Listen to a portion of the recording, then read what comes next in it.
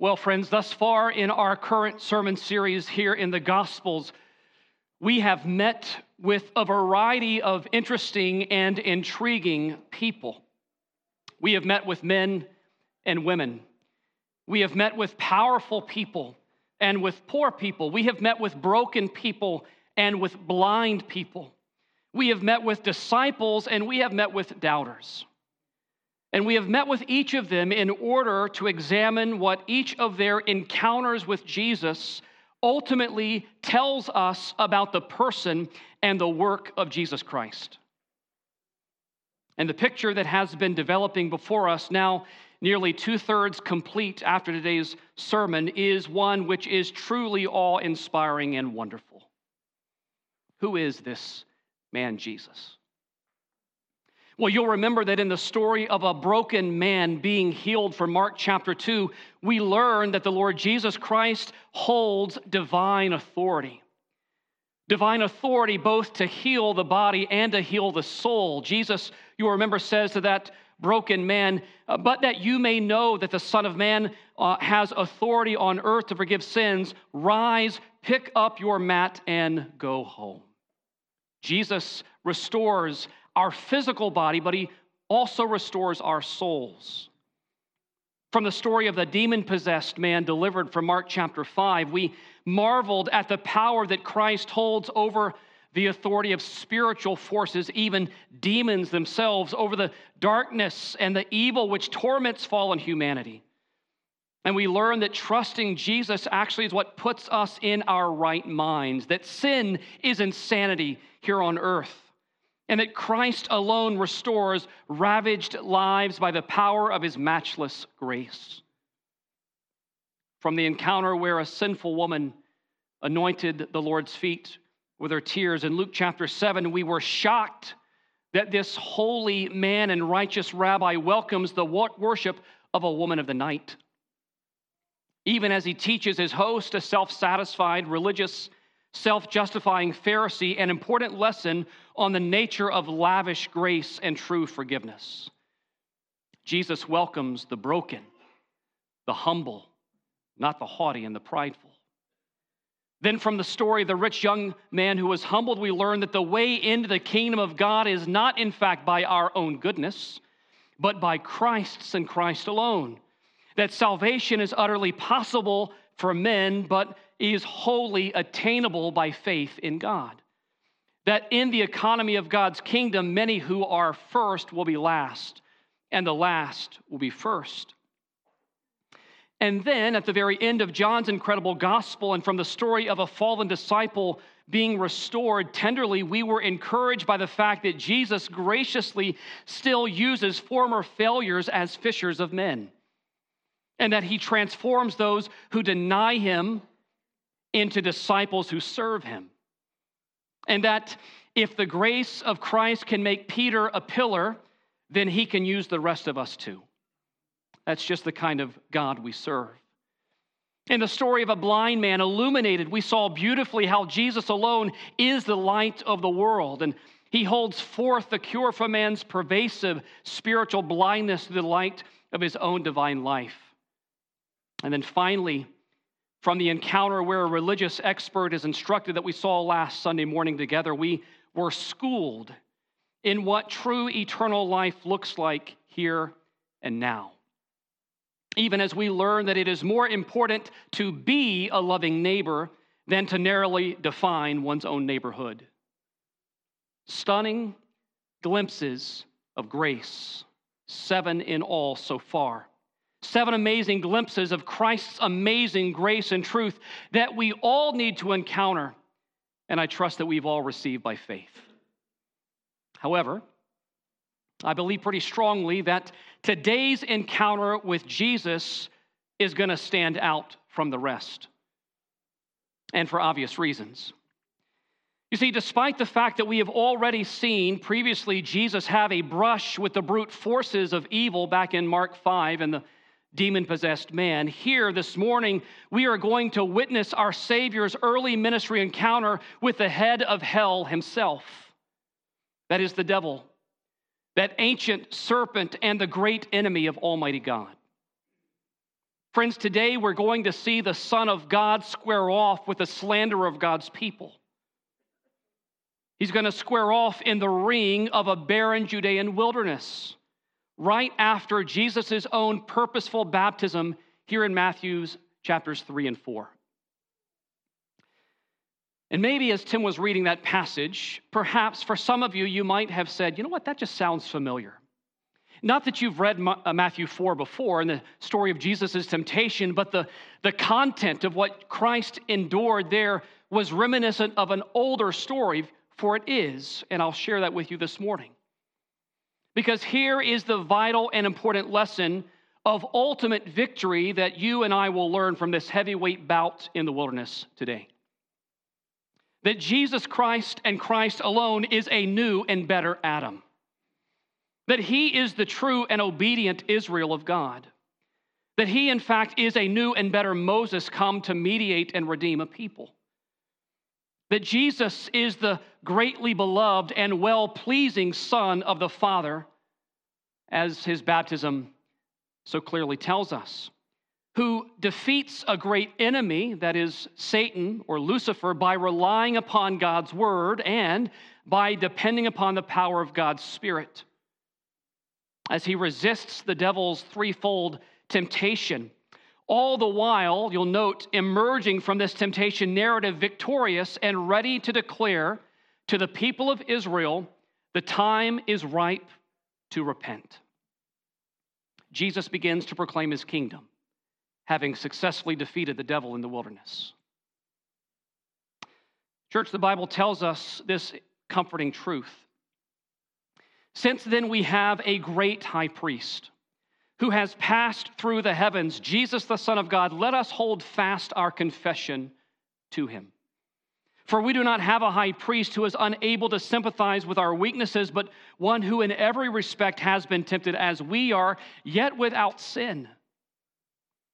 Let us then with confidence draw near to the throne of grace, that we may receive help and mercy and find grace to help in times of need.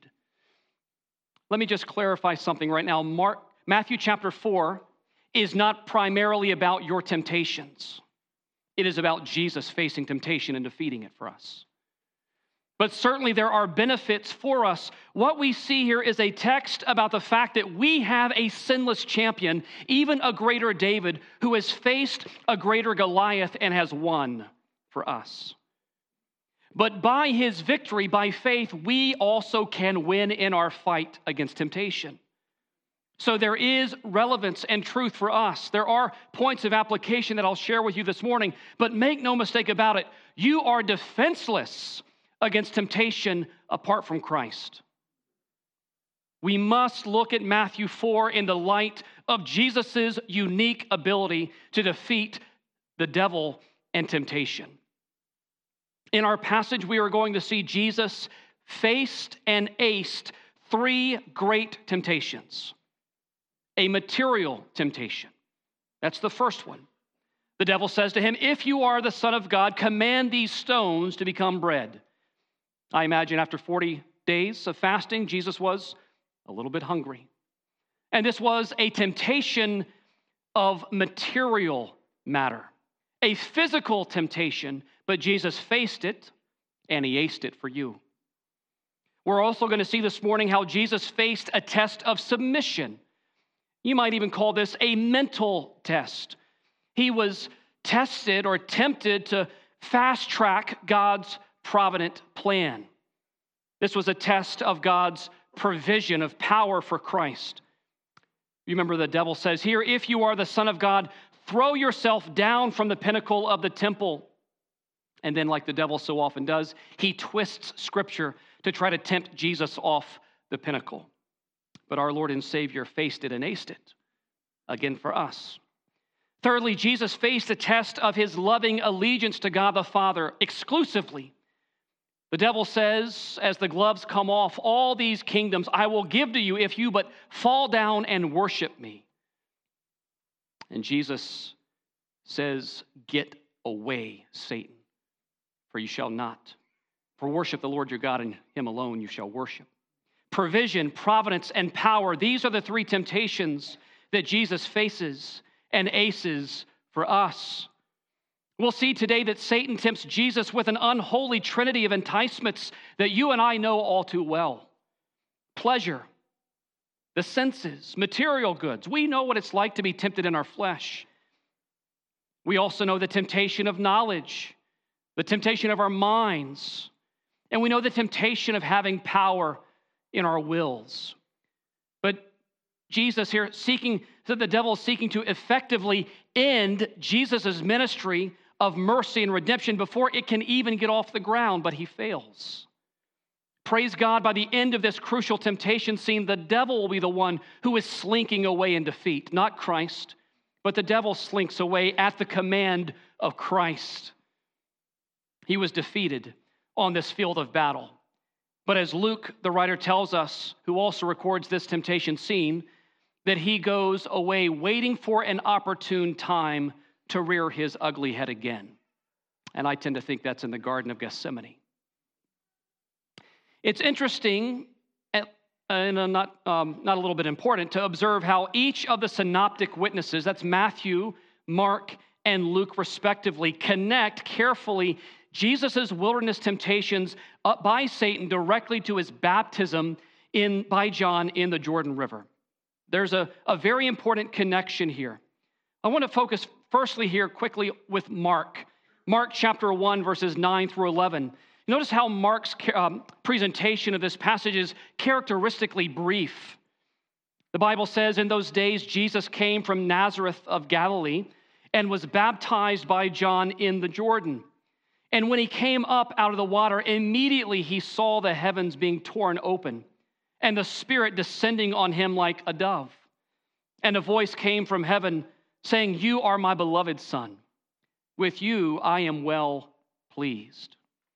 One thing we need to note here, of course, is that Jesus' ministry, which is about to ensue, flows out of his identity as the well-beloved and pleasing Son of the Father. Again, notice the brevity of Mark's parallel account in verse 12. This is where we read, "The Spirit immediately drove him out into the wilderness, and he was in the wilderness 40 days, being tempted by Satan, and he was with the wild animals, and the angels were ministering to him." That's it. 2 verses that Mark gives us of this temptation narrative. Jesus comes to John to be baptized. It occurs in the Jordan. The Spirit descends on him like a dove. The Father voices his divine approval. And then the Spirit drives Jesus out into the wilderness where he remains for 40 days and is tempted by Satan. Mark's narrative is exceedingly and purposefully short. But Matthew's account contains a more complete picture, not only of what takes place in this scene, but I think Matthew importantly helps us understand the crucial connections and the relevance behind Jesus' baptism and temptation, particularly as he is Israel's long-awaited Messiah King. Matthew's gospel is a very Jewish gospel, of course. In fact, there are roughly 100 Old Testament allusions in Matthew's gospel alone. Matthew chapter 3, verse 16 says this, "And when Jesus was baptized, immediately he went up from the water. And behold, the heavens were opened to him, and he saw the Spirit of God descending like a dove and coming to rest on him." Note that phrase. I'll come back to it in a moment. "And behold, a voice from heaven said, 'This is my beloved Son, with whom I am well pleased.'" And again, the first century reader might be thinking to themselves, "I've heard this story before," because they had. Chapter 4, verse 1 of Matthew's gospel says, "Then Jesus was led up by the Spirit into the wilderness to be tempted by the devil. And after fasting 40 days and 40 nights, he was hungry." What is going on here? We've read this story and this scene so many times, but really what is happening here? Don't miss this today, friends. Matthew is showing us that Jesus Christ is no mere man. He is the ultimate man. He is the new man, the new Adam. He is a new Israel. He is even a new Moses who is poised to inaugurate a new kingdom through his ministry of obedience, his ministry of mercy, and his eventual sacrifice on the cross. He is a person with power like the world has never seen. The parallels between God's Son, the nation of Israel, and God's Holy Son, Jesus Christ of Nazareth, are striking and they are essential. There are at least 6 or so parallels that I want to quickly walk through. Have you ever noticed that Matthew's gospel begins with a genealogy? That's very interesting.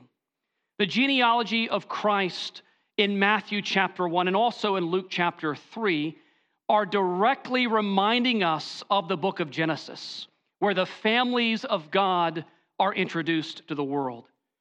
This is a story reminding us that the lessons and the trajectory, the redemptive trajectory of Abraham, Isaac, and Jacob and their descendants is finding their fulfillment in the person of Jesus Christ.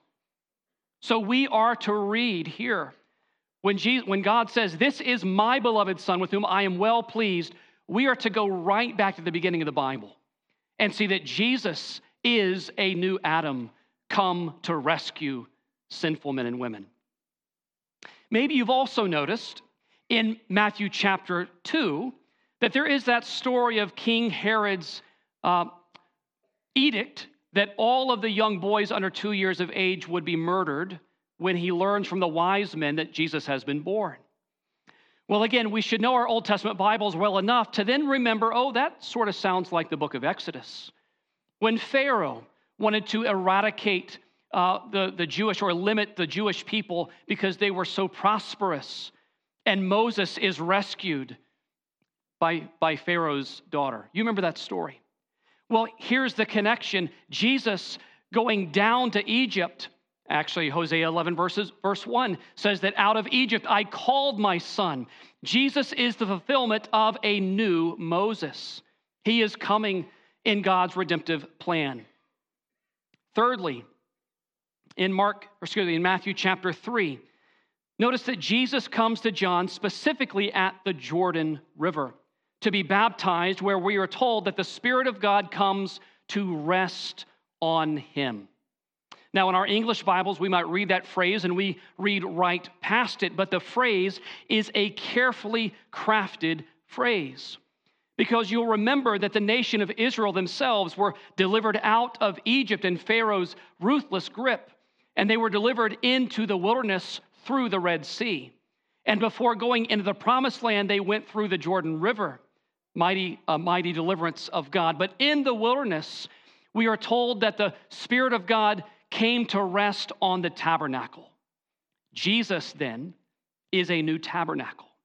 As John 1 verse 14 says, he came from the Father, full of truth, to dwell among us. Literally, it means he came and tabernacled among us. Well, fourth, Jesus is led by the Spirit specifically into the wilderness to be tempted by Satan over a period of 40 days. The nation of Israel, you'll recall from reading your Old Testaments, was led through the wilderness for 40 years. Deuteronomy 8 verse 2 says, "And you shall remember the whole way that the Lord your God has led you these 40 years in the wilderness, that he might humble you, testing you to know what was in your heart, whether you would keep his commandments or not." God was testing the people of Israel, and they failed miserably, but not the true Israel. He would endure this 40-day test, reminding us specifically of the 40-year test of Israel, but he would pass with flying colors. The parallels do not end there. Jesus is a new Joshua. He comes calling the disciples under a new conquest. In the Old Testament, the people of Israel took possession of the land, making conquest over their enemies. Jesus is conquering life after life in the power of the gospel, calling Peter and James and John to come and follow him. It doesn't end there. He's a new Moses in Matthew chapter 5 through 7 as he gives the new law, the Beatitudes. He is a new Moses announcing a new kingdom. He's a new Joshua. He's a new Moses. He's a new tabernacle. He's a new Adam.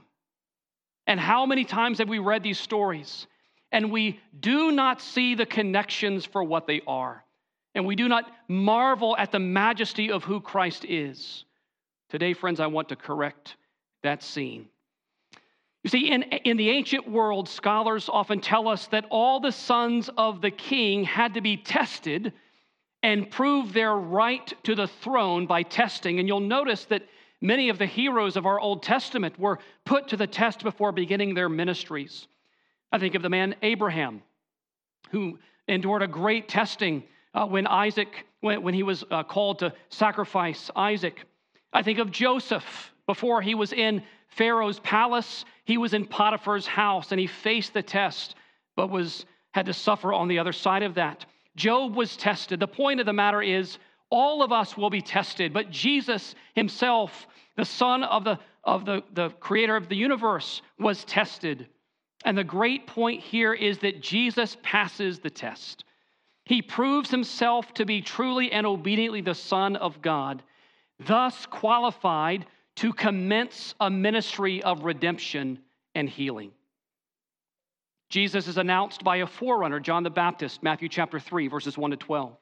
He is anointed and empowered for his mission, Matthew chapter 3, verses 13 to 17, at his baptism when the Spirit comes to dwell on him. And here he is tested and proven by combat when he encounters the devil in the wilderness. There is Old Testament wilderness typology and a deliberate contrast with Israel here, which is this: Israel failed the test in the wilderness, but Jesus, the new Israel, the true Israel, passes the test and is victorious for us. What a Savior. The Spirit leads Jesus into the wilderness to test him on account of the ministry ahead of him. And Satan meets Jesus in the wilderness in order to tempt him to try to thwart this ministry before it can even get off the ground. This morning, I just want to take the balance of our time and really just walk with you through this passage. It's a beautiful and a gripping passage. I want to point out a few of the important details before arriving at several practical points of application, because there are some points of application for us as Christ's followers still today. Please look with me, if you have your Bibles open, to Matthew chapter 4, verse 1 specifically, and notice that verse 1 and verse 11 serve as an introduction and an epilogue to this story specifically and respectively. The Bible says, "Then Jesus was led up by the Spirit into the wilderness to be tempted by the devil." Now, Warren Wiersbe is helpful here where he comments that just as the first Adam met Satan, so the last Adam meets the enemy. Adam met Satan in a beautiful garden, Wiersbe writes, but Jesus met him in a terrible wilderness. Adam had everything he needed, but Jesus was hungry after 40 days of fasting. Adam, Wiersbe writes, lost the battle and plunged humanity into sin and death. But Jesus won the battle and went on to defeat Satan in more battles to come, culminating in his final victory over sin at the cross, close quote. So helpful Wiersbe is. Even the Apostle Paul, I think, picks up on this contrast and this theme in Colossians chapter 2, verses 13 and 14, where he writes, "God has made us alive together with Christ, having, notice, forgiven all our trespasses by canceling the record of the debt that stood against us with its legal demands. This he set aside, nailing it to the cross. He disarmed the rulers and authorities and put them to open shame by triumphing over them in him." This was a decisive and important battle. Think about all that hung in the balance when Christ was hungry in the wilderness. Think about that. As Jesus endured this test in the wilderness, think about all that could have gone wrong. Had Christ yielded to Satan's temptations, even in the slightest bit, all would have been lost, not just for Jesus, but for us. You see, not only would Jesus have been disqualified from being the spotless and unblemished lamb bearing under the scrutiny of examination, but the whole plan of God's gracious redemption through Christ would have been lost as well.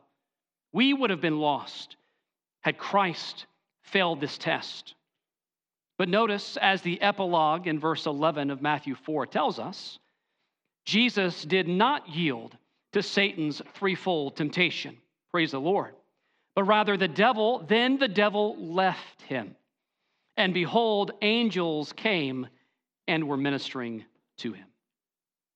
Even that is a pretty fascinating verse that I noted this week in my study.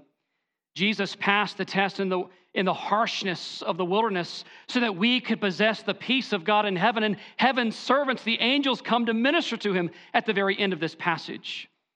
It's fascinating to me that the Bible tells us both here in Matthew 4 and also on the night of Jesus' betrayal in the Garden of Gethsemane, another garden of testing, that angels specifically came and ministered to him.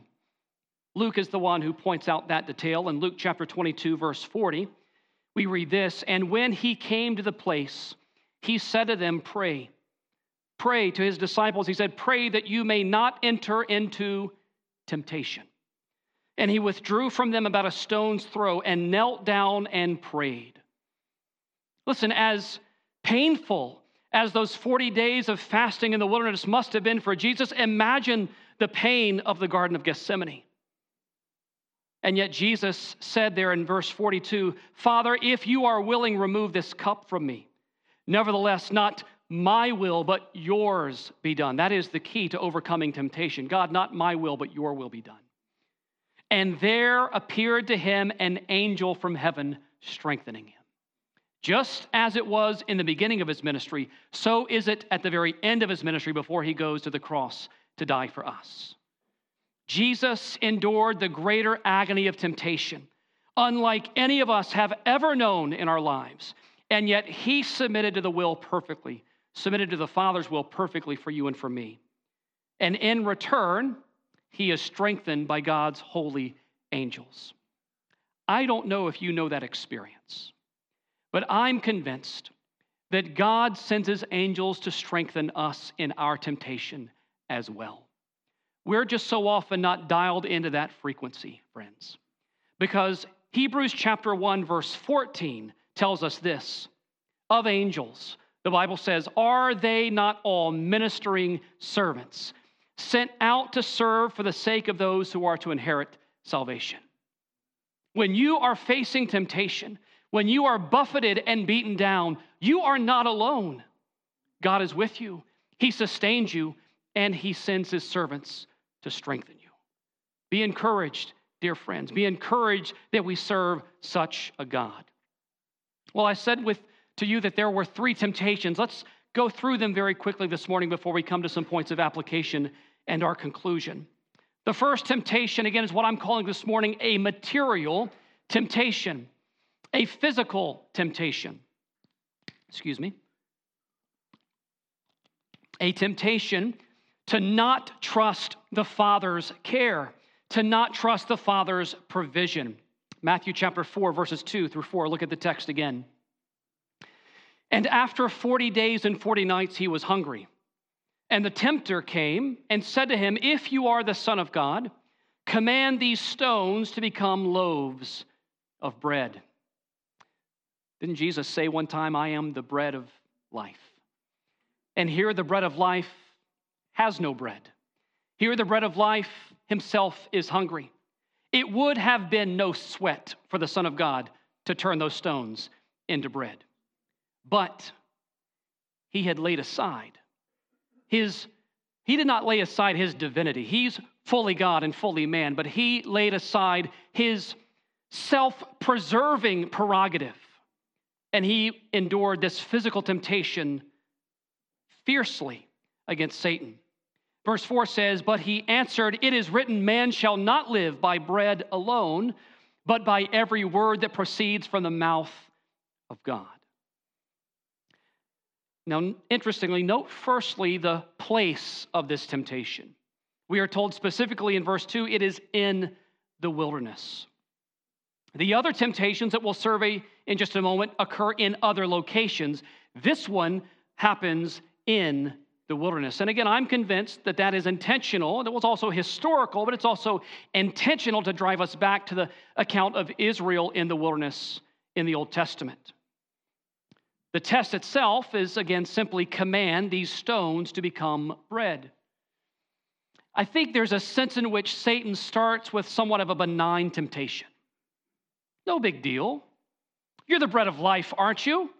Turn those stones into bread. And then as the temptations pass on, they become more significant and more severe. But this first temptation relates to physical, even material needs of man. We all know these temptations. The lusts of the flesh, according to 1 John chapter 2, verse 15. By the way, even the devil knows that the fastest way to a man's heart is through his stomach. I think that's part of what's going on, perhaps. Well, the devil attacks Jesus at his weakest point. Remember, he has been fasting for 40 days. I don't take it that Satan has tempted him for 40 days. I take it he has fasted for 40 days, and now Satan assaults him. Satan encounters him. Satan does not doubt Jesus' identity. When we read here, if you are the Son of God, it is not as if Lucifer has lost his mind. He has lost his mind, but he's not lost his sense of knowing who Jesus was. He knows this is the Son of God. But he's basically saying, well, since you are the Son of God, command these stones to become bread. He is enticing Jesus to misuse his power and divine prerogative for selfish purposes, for self-preservation purposes. Curiously, that same construction, if you are the Son of God, is something we'll see again in Matthew's gospel. We find it specifically in Matthew chapter 27, verse 39. When Christ is hanging on the cross for us, this is what is said. And those who passed by him on the cross derided him, wagging their heads, and saying, you who would destroy the temple and rebuild it in 3 days, save yourself. If you are the Son of God, come down from the cross. Isn't that such an echo of this first temptation? If you really are the Son of God and you can do anything, come down off the cross. But dear friend, he didn't come down off the cross. And he didn't turn the stones into bread because he was perfectly obedient to the Father. Notice Jesus' response here quickly.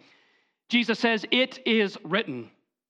He appeals to God's promises. It is written, man shall not live by bread alone, but by every word that comes from the mouth of God. Dear one, we're going to get to this in just a few minutes, but when we fight temptation, we do not fight alone, and we dare not fight in our own authority. But we fight and contend with Satan under the authority of the Word of God. Jesus quotes firstly from Deuteronomy chapter 8, verse 3. There will be 3 temptations, there will be 3 responses, and each one are drawn from Deuteronomy chapter 8 or Deuteronomy chapter 6. Deuteronomy 8, verse 2 says, and you shall remember the whole way that the Lord your God has led you these 40 years in the wilderness, that he might humble you, testing you to know what was in your heart. And again, not that God needed to find out what was in Israel's heart. They needed to find out what was in their heart.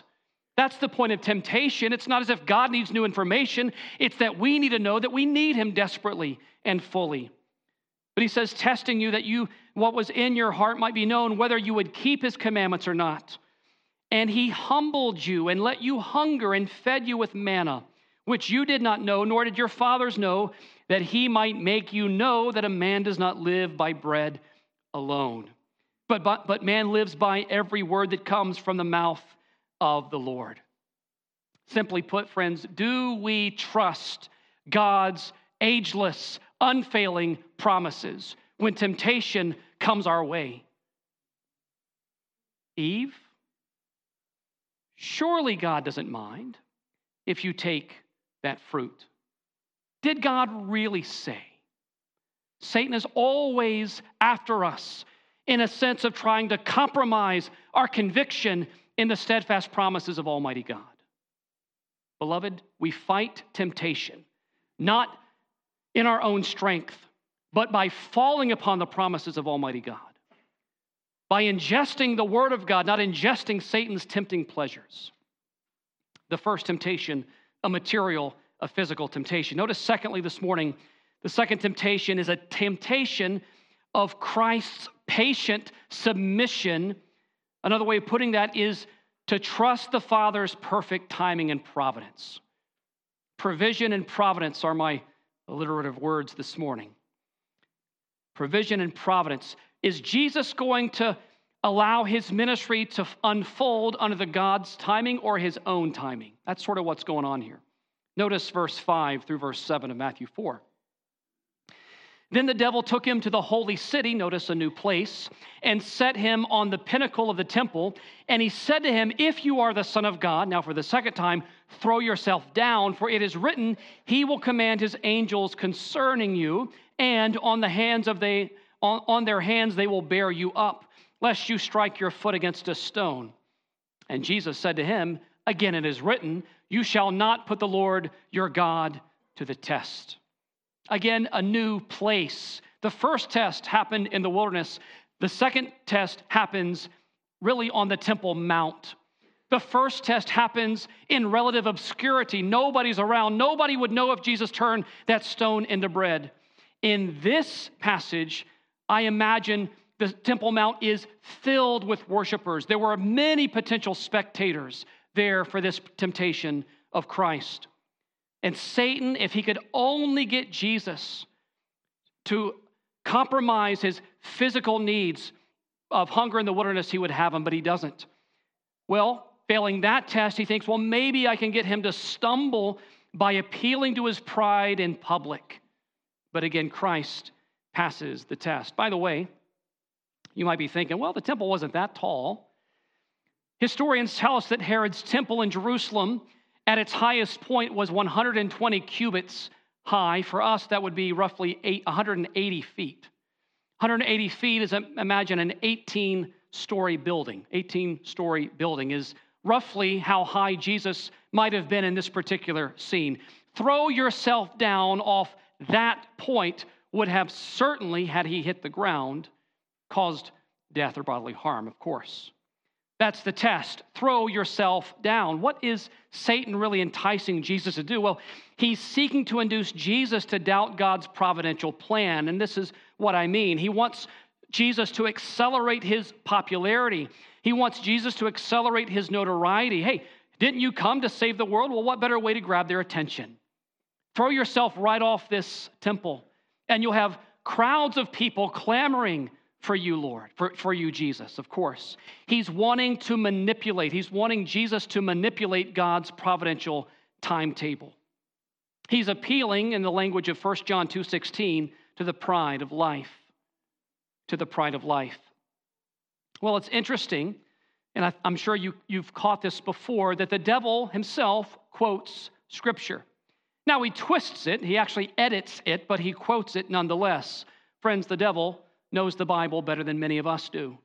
He's always seeking to manipulate and twist and pervert God's word. That's what false teachers are all about. But notice what Matthew 4, verse 6 says. It's two allusions to Psalm 91. Psalm 91, verse 11 says, for he will command his angels concerning you. By the way, Jesus had ingested all of God's word, but he lived as the Psalm 1 man. Jesus knew Psalm 91 like the back of his hand. And so Satan is tempting him on this very point.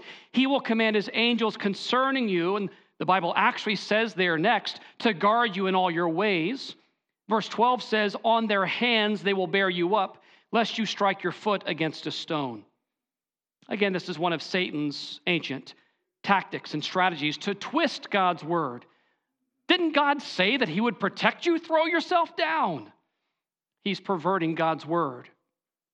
By the way, this is something I just learned this week. I always love to share those things when I learn new things with you. In one commentary that I read, and I did not know this before, but 10% of everything that Jesus says in the Gospels is actually directly from the Old Testament. 10%. I find that to be absolutely not surprising, but just astounding. He was so full of God's word that when he encountered temptation, he did not resort to his own devices. He shared out of the overflow of his devotion. He shared out of the overflow of his heart. He had ingested God's word. If you are not daily in God's word, you are asking for failure and temptation. You are asking for it. The only way we can bear up under temptation tomorrow is to ingest God's word today and to trust his Son fully. Well, notice the response. Again, Jesus resists the devil's temptation by relying upon God's promises, even quoting Scripture. Matthew 4, verse 7 is a quotation from Deuteronomy 6, verse 16, which says this: "You shall not put the Lord your God to the test, as you tested him at Massah." That, of course, is a reference to Exodus chapter 17, verses 2 through 7. Well, again, the point is that both for Israel and for Jesus, demanding miraculous protection as proof of God's care was absolutely wrong. The appropriate attitude was to trust and obey the Father always. So we have a test of the flesh and a test of the mind. Now comes a test of the will. The third and final temptation, a test, I call it here, of complete devotion to worshiping God exclusively, trusting the Father's kingdom plan. Matthew 4, verse 8 to 10. Again, the devil took him to a very high mountain and showed him all the kingdoms of the world and their glory. And he said to him, "All these I will give to you, if you will fall down and worship me." Notice first the place before we come to Jesus' response. He took him to a very high mountain. Now, scholars are divided. Is this reminiscent of Mount Sinai and the law and Moses or not? Again, scholars are divided. I can't help but think of the wilderness wanderings and Sinai. But the gloves clearly are now off. Satan is frustrated, and Satan's strategy to appeal to Jesus' physical needs has failed. His strategy to tempt Christ to an act of impetuous pride at the pinnacle have failed, and so he takes him to a very high mountain and fills his eyes, the lust of the eyes, the pride of life, the lust of the flesh. He fills his eyes with the kingdoms of the world. He is effectively, here friends, listen, he's effectively offering Christ the world without the cross. He's inviting Jesus to lay hold of glory without agony, to claim sovereignty without suffering. He's asking Jesus or compelling Jesus to rule the world without redeeming men. That is the temptation in the third point. He takes Jesus up to a mountain because he thinks that in doing so, Christ's heart will be filled with desires of his eyes, but it does not work. And notice Jesus' response. Jesus said to him, "Be gone, Satan, for it is written, you shall worship the Lord your God, and him only you shall serve." Again, Jesus draws straight out of the book of Deuteronomy, chapter 6, verse 13. "It is the Lord your God you shall fear," the Bible says, "him you shall serve, and by his name you shall swear. You shall not go after other gods." God alone, friend, is the only appropriate object of our worship and devotion. Satan is not worthy of worship. Unlike Adam and unlike Israel and even unlike Moses, Jesus, the Messiah, maintained a heart perfectly devoted to the Father. That's what we see in this scene. Well, friends, having withstood Satan's temptations of provision, of providence, and now of power, he sends the devil away and is strengthened by God's servants, the angels. Verse 11, the epilogue says this: "Then the devil left him, and behold, angels came and were ministering to him, and thus we have a great enemy defeated." So what does that mean for us? How can we apply this just quickly this morning before we close? Well, J.C. Ryle, the 19th century Anglican bishop, has a great quote that I share here at the beginning. He says, "True Christianity is a fight." If you don't feel each week that you have been pummeled, that it's been a hard week, that you are fighting for holiness, I think you're doing it wrong. True Christianity is a fight. There is a vast quantity of religion, Ryle states, current in the world, which is not true, genuine Christianity. He says it passes muster, it satisfies sleepy consciences, but it is not good money. He says there are thousands of men and women who go to church every Sunday, but you never see any fight about their faith, of spiritual strife and exertion and conflict and self-denial and watching and warring. They know literally nothing at all. Dear one, I hope you don't sleepwalk Sunday to Sunday. I hope that between Sunday and Sunday you are fighting And not fighting alone, but you're fighting with Christ. You're fighting with other brothers and sisters. Because the Christian life is a fight of faith. How can we apply this passage? Well, let me give you 4 quick responses for each of us. Number 1, and this is number 1, this passage is about Christ's victory, not firstly your victory. So we must rejoice. We must rejoice and be thankful that greater is He who is in us than he that is in the world. 1 John 4, verse 4. Jesus is the true and better Adam. He is the true and better Israel, and obedient Israel. He is the true and life-giving mediator who lived submissively before the Father and died sacrificially as our substitute, and we can and must trust him. As Hebrews 12, verse 1 says, looking unto Jesus, the founder and perfecter of our faith, who for the joy set before him endured the cross. We can rejoice. Satan might be roaring, but we can be rejoicing in temptation. Number 2, we can rely on Jesus and trust him during times of personal testing and temptation. Yes, we should rejoice. But friends, we must also rely. We must also dig in because it is a fight to the end.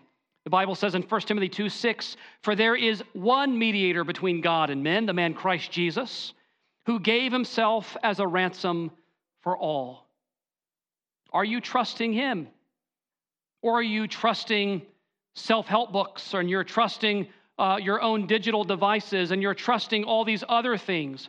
Are you trusting Christ? Are you relying upon him? We must rely on him. Remember that Christ is the one who took on flesh. Why? In order, as Hebrews 2 says, that he might destroy the one who has the power of death, that is the devil. Hebrews 2, verse 14. Verse 17 of Hebrews 2 says this, therefore he had to be made like his brothers in every respect, so that he might become a merciful and faithful high priest in the service of God to make propitiation for the sins of the people. For because he himself has suffered when tempted, he is able to help those who are being tempted. He knows, friend, what it's like to walk in our shoes, yet he never sinned. We have a merciful and a faithful high priest that really helps us in times of trouble if we only look to him and ask. Number 3, we can recognize the schemes of Satan and his wiles from hell. We can recognize his tactics by submitting ourselves to God's promises and the power of the Holy Spirit. Tim Keller said this. He says, in general, Satan does not control us with fang marks on the flesh, but with lies in the heart. John 8:44 says, the devil is the father of lies. The scripture admonishes us in Ephesians 6, verse 10 and following, to be strong in the Lord and in the power of his might, to put on the whole armor of God, that you may be able to stand against the schemes of the devil. For that we wrestle not against flesh and blood, but against the rulers and against the authorities, against the cosmic powers over this present darkness, against the spiritual forces of evil in the heavenly places. This will sober you up for Monday right here. Therefore, take up the whole armor of God. Satan masquerades as an angel of light, according to 2 Corinthians chapter 11. So we must fight with weapons of faith, chief among them being the sword of the word and the spirit of prayer. Fight, rely, and recognize the schemes of Satan and wield the weapons of faith. And fourthly and finally, this morning, we can remember that no temptation has seized us, such as common to man. But God is faithful. He will not allow us to be tempted beyond what we are able to stand up to, but with the temptation, he will provide a way of escape. God is faithful. Satan might be prowling, but God is always faithful to us. We can trust and rest in him. James says this, count it all joy, my brothers, when you meet trials of many kinds, for you know that the testing of your faith produces steadfastness. and let steadfastness have its full effect, that you may be perfect and complete, lacking in nothing. John Dalbert sang a song some time ago, "We've already won." And indeed, friend, we have already won in Christ, but we must count it all joy in the meantime. Blessed is the man who remains steadfast under trial, for when he has stood the test, he will receive the crown of life which God has promised to those who love him. We have a God, we have a Savior who has faced and defeated a great enemy. May we rest and trust and rely upon him. Let's bow in prayer. Almighty God and Father, again, what a glorious encounter we see this morning. Not because someone walks away saved, but because Satan himself walks away defeated. Lord, we praise you and we thank you for what we have seen this morning, because we know that Christ has faced temptation and won. He has won the victory for us. We often are defeated, but Lord, Christ is undefeated. Oh Lord, we thank you and we praise you for him this morning. And oh Holy Spirit, we ask that you would remind us to not rely on our own power and strength, but to rest in Christ. He is our Sabbath rest. Lord, would you provide the grace to keep fighting this fight of faith? Help us, Lord, to take in the Word of God and be ready in those moments, both to rest in Jesus and to encounter the enemy with Scripture, and we'll give you the glory for it in Christ's name. Amen.